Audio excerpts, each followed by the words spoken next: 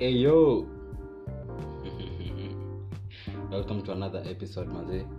Rich Up Stories. Our book, Cheaper by the Dozen, Chapter 6. Big shout out to everybody who's been listening. Big shout out to everybody who's been a supporter from episode 1 in this second season. Up to now, by now Shazoya, we take a very long time to come up with another episode, and I recently came to find out, from one of my favorite podcasts I listen to, Ikonini podcast. You guys should check it out. Kuna a difference between art of war and war of art. I just got this information from a comedian named Tainga Shira. Alikuwa anasema kuna difference between war of art and art of war. And art of war is what we commonly use to fight. For example, I can use poetry to address a political situation in the country, or use music to fight someone. Niko na beef na msee, so namtengenezea this song. That is using the art of war. I'm fighting in a certain way, I'm fighting in a certain style. I'm fighting artistically, so it's art of war. I'm fighting, or I'm addressing something using my particular style or my particular way of doing it. And war of art is very different from art of war. Sorry. War of art is that something yenye inakuprevent from doing your art. It's very lethal, it's very sharp. War of art inaweza fanya uende 1 year before recording a podcast. War of art inaweza fanya uende 10 years without recording a song. Why? Because something always comes up, something always fights your art. So it's war of art.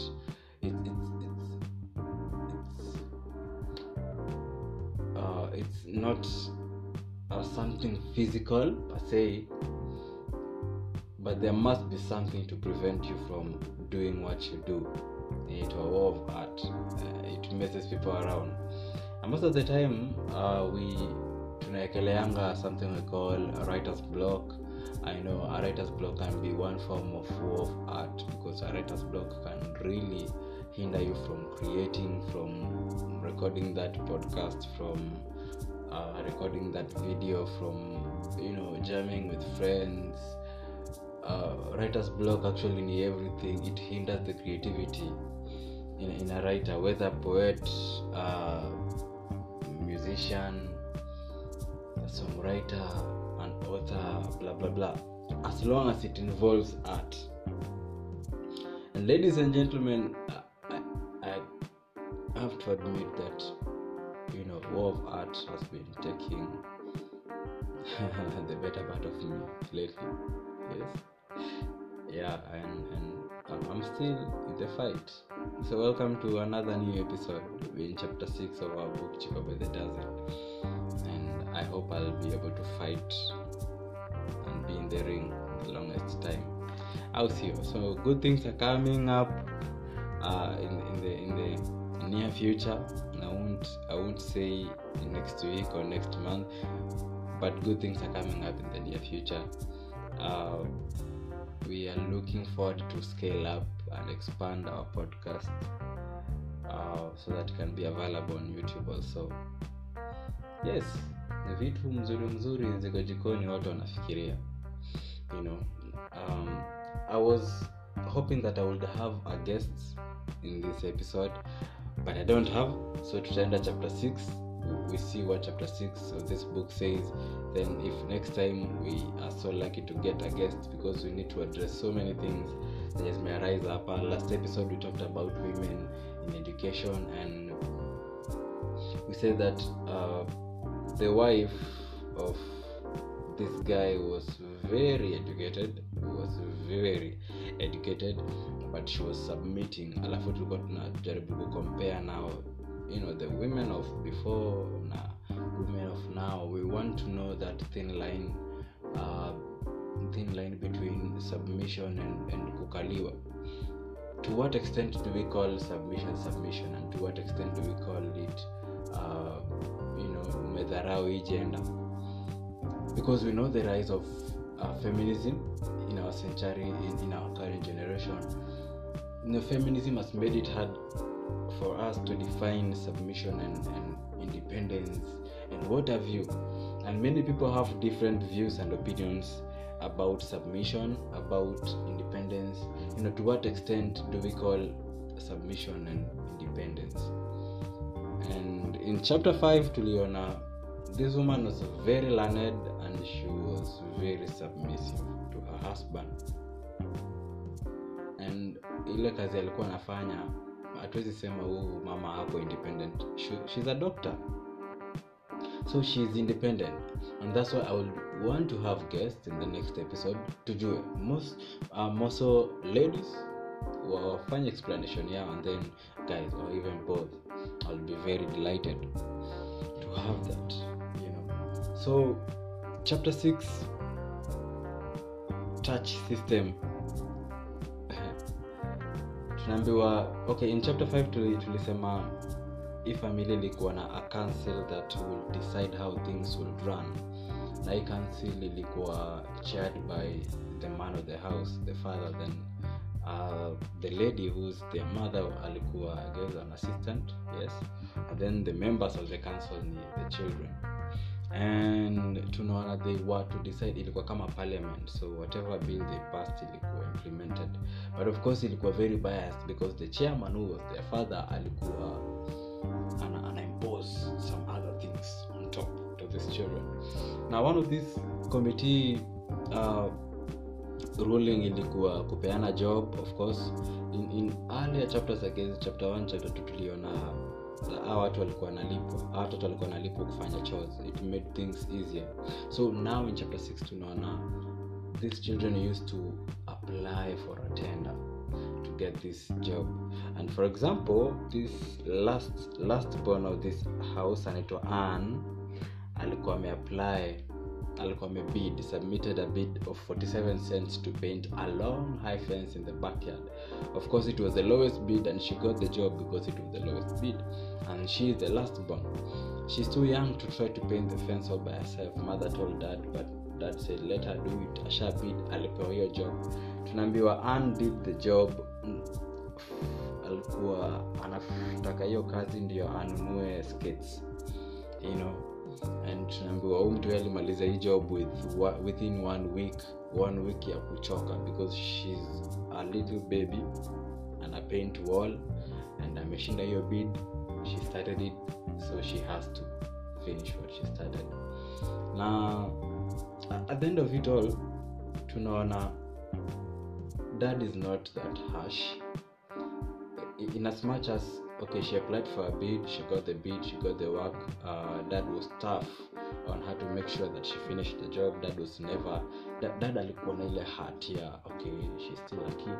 So tunaambiwa dad went and bought her skate shoes, alafu akampea kama surprise on the last day yenye mtu alimaliza job yake, na bado akampea do. So she was paid and she got some new skates.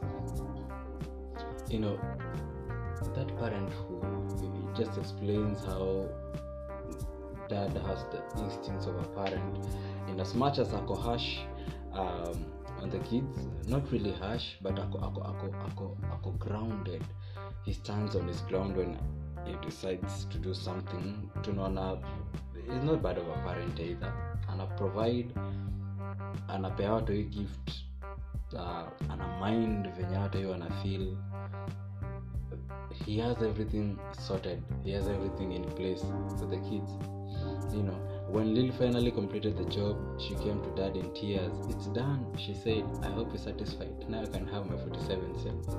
Dad counted out the change. Don't cry, honey. He said, no matter what you think of your old daddy, he did it for your own good. If you go look under your pillow, you'll find that daddy really loved you all the time. The present was a pair of roller skates. dad made sure alimpea present because this girl tried at the end of the day. And the girl was happy, lakini alikuwa amechoka. Now tunaambiwa one day dad came up with a typer. Before machines, computers came, kulikuwa na tunazitaje my god, naisahau ilikuwa ile ya kutype. Okay, let me look for it. Typewriter. Yes. In the previous chapters tunaona dad loved education, and dad was a very fast typer on that typewriter. Akanunua typewriter ya white. He wanted to teach his children how to type very fast, and akaanzisha lessons out of nowhere, na akapeana, akasema kuna gift if by the end of, was it 2 weeks, I guess, by the end of 2 weeks anybody here will be a very fast typer than the other, he will get this typewriter for free. The mind of the touch system, and he taught his kids very well. Kuna wengine wakushika, kuna wengine walishika, and kuna one particular girl anaitwa, kuna someone particular girl alishika akakuwa very fast, very fast. Once we had memorized the keyboard, our fingers were colored with chalk. The little fingers were colored blue, the index fingers red, and so forth. Blah blah blah. Inaelezea to the mode yenye dada alitumia kuticha watu hii kujua kutype. And Ernestine was the fastest. She got the first chance to sit down at the white typewriter. She hitched her chair up to it confidently while we all gathered around. Ernestine was very fast that alimpeleka mpaka competition ya type faster, and she won. So Ernestine was very good at it, na inatuonyesha how this man valued so much education, na alivalue education na knowledge. The first thing alipewa wake knowledge. From the beginning of this book, we see this guy giving knowledge to his kids. When it comes to dropping the litters in the compound, when it comes to teaching the children how to read and write, At some point, he even taught his children how to speak German and French. And the author says dad was a very poor French speaker, but he made sure that his kids knew how to speak French. How did he do that? Alileta cassette kwa hao, cassette kadhaa, cassette kwa bafu, cassette kwa room. Now they had 2 cassettes. Kwa bafu ya wasichana cassette, kwa bafu ya vijana cassette, na kwa bafu kwa cassette kwa room. Namkumbuke these kids had charts to read. I guess in the chapter 2 or chapter 1 we had seen that. So these kids were learning how to read, how to write, how to speak German, how to speak French, and now wanaongezewa how to type, of which they're equal to the task, because this old man was really going out of his way to make sure that his children are doing anything to learn, are doing anything to read. These kids are adding up their knowledge day by day. Tunaona anapeleka watu wake contest ya kusoma, because he's very confident in his kids. His kids are reading day and night. Ukienda choo soma hiki kitu, ukienda kulala soma hiki kitu, things like that. And he would award even those who do better. So he was encouraging this by awarding, by anything alikuwa anapata. And of course he was not compromising on the fact that he was a disciplinarian. He used to discipline his kids vile inafaa. So this tunaona a very firm parent mwenye understand kwa ground yake, but a very empathetic parent mwenye atakupea kazi ngumu, but again he would get a present to make sure he's compensating on the strength of the feelings that will be incurred in that. bringing us to the kind of parenthood that this guy had. How he could not afford to hate on their dad, because he was annoying at some point. Dad will not listen to any other people's opinions. Dad was biased. Even on the family council, Dad was very biased. Dad would make a decision and he would force it on the members of the council. Dad was very uncool when it came to the way he did things. Dad used to call for a parade in order to address the kids. These are dozens of kids. So Dad was, at some point, Dad was uncool. Dad was very biased, but they could not afford to hate this man, because this man will bring them gifts. This man will take them to picnics out. This dad will ensure that the education itaingia, whether you like it or not. And this house was very interesting. This house was very, let's say, it was full of education, because the woman of the house was also very learned. Alifika University. Dad was a motion expert guy. Alikuwa amefanya job in so many places, alikuwa na ofisi. And kwa hii harakati ya education, Dad used to teach his children how to solve complex mathematics questions. One of the complex mathematics questions that children mostly fear is multiplication. I remember, I can attest to that. Multiplication used to be my worst ever mathematical function to perform. I guess it was introduced class 3 or 4, somewhere around there. And multiplication is one of the advanced stages of mathematics in the life of a kid, at least. Mtoi will grow akijua plus na minus, then I guess multiplication na division. Now this guy will teach his children how to perform, how to solve a complex multiplication questions. And also of exceptional general interest was a series of tricks whereby Dad could multiply large numbers in his head without using pencil and paper. The explanation of how the tricks are worked is too complicated to explain in detail here, and two fairly elementary examples should suffice. To multiply 46 times 46, you figure how much greater 46 is than 25. The answer is 21. Then you figure how much less 46 is than 50. The answer is 4.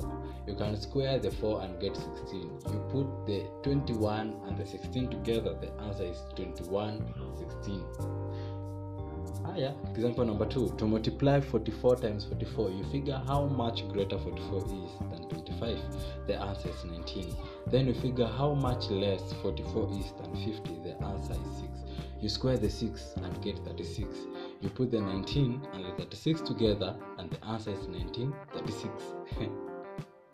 Sijui kama wadau tumerada venye tricks alikuwa anaonyesha watu wake. Okay, let's go to example 1. To multiply 46 times 46, right? Andika mahali chini. 46 times 46. Now, for you to figure out that bila going in the paper 46 times 46, chora like a line, this you multiply one by one. No, 46 times 46. First of all, you figure how much greater 46 is than 25. How much greater is 46 than 25? The answer is 21.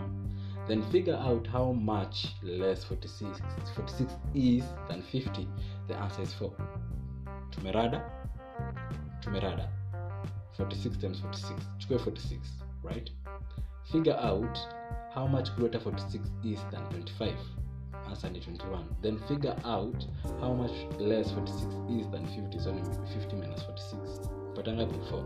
You can square the 4 and get 16. Then you put the 21 and the 16 together, and the answer is 21, 16. In example 2, 44 times 44. Chukua 44, right? How much is 44 greater than 25? 44 minus 25, of course. The answer is 19. Then how much is 44 less than 50? 50 minus 44, the answer is 6. Square the 6, utapata 36. You put 19 plus 36 together, the answer is 1936. Ladies and gentlemen, that is how Dad used to teach his children how to solve complex, long multiplication stuff. And he tried. I mean, this is an exceptional man, teaching his children how to live, giving his children knowledge, impacting his children with education by force, or whatever means, giving his children discipline. And the author says most of the time these kids wouldn't get it. Most of the time the older kids wouldn't get it, but surprising enough that the younger kids will grow up for some time wakisikia dada akiuliza hizi maswali and the older kids answering and vice versa, or dad asking these questions and solving these questions one by one. These younger kids walikuja wakakuwa very sharp in mathematics. And at one time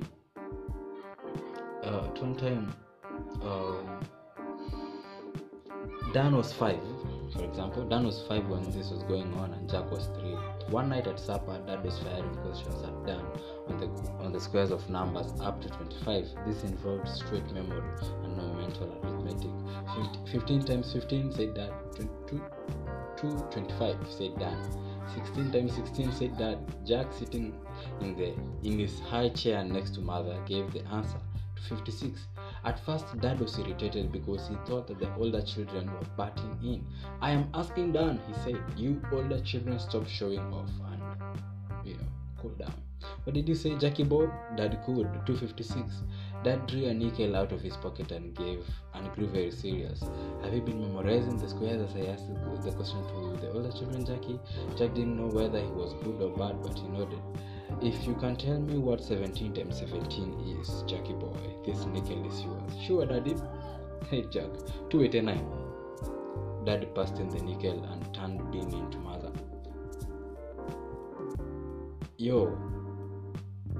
I guess hii kitu na ile theory ya social learning theory, kuna ka theory kanaitwa social learning theory. I guess ni Albert Spence. I'm not really sure.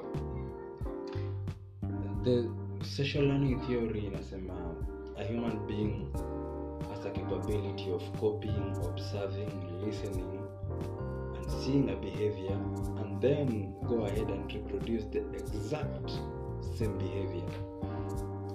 So it might be that these two younger kids had for a long time observed, listened and saw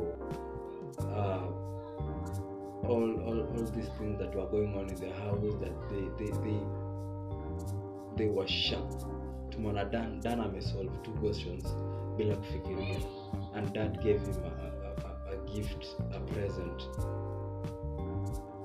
You're a genius, mtu wangu. You're a genius. I guess this man was creating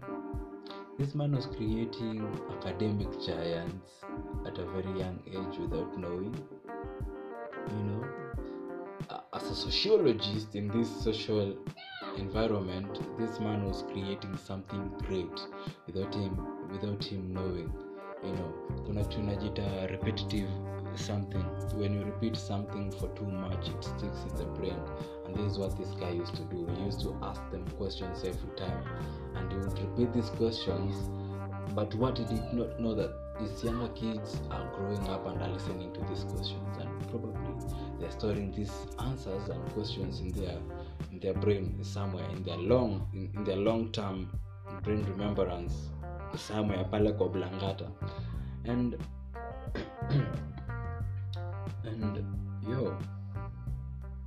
this guy is raising up kids na ile foundation ya education ajab.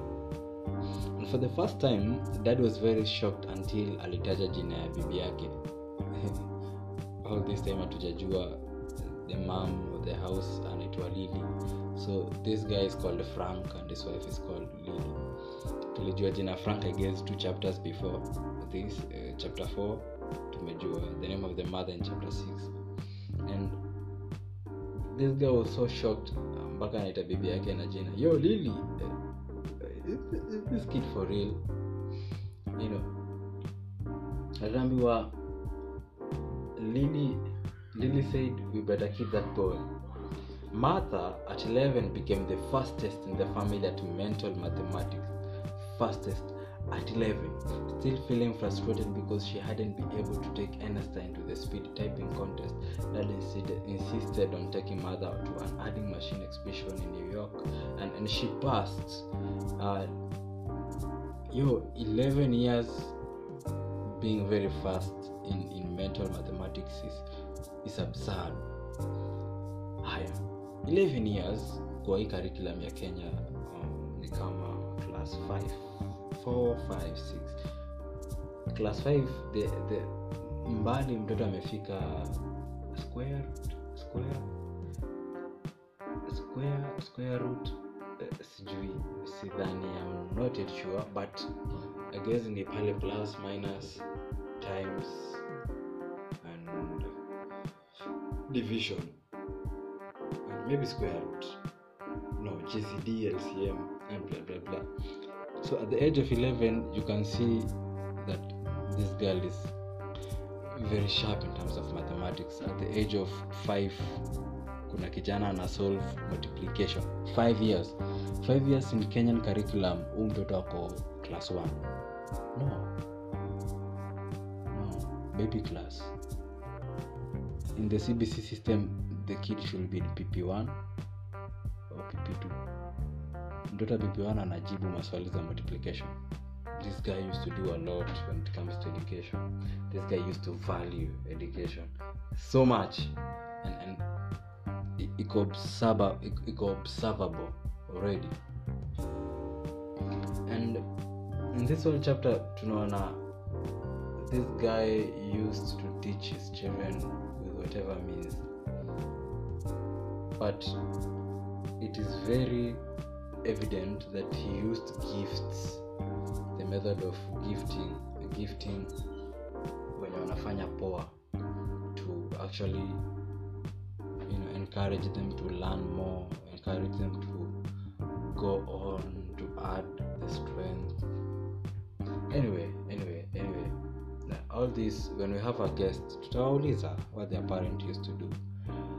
Yes, we gotta talk about parenthood next time, women, submission, education next time, and even education in our own country and the system, and how people feel about education.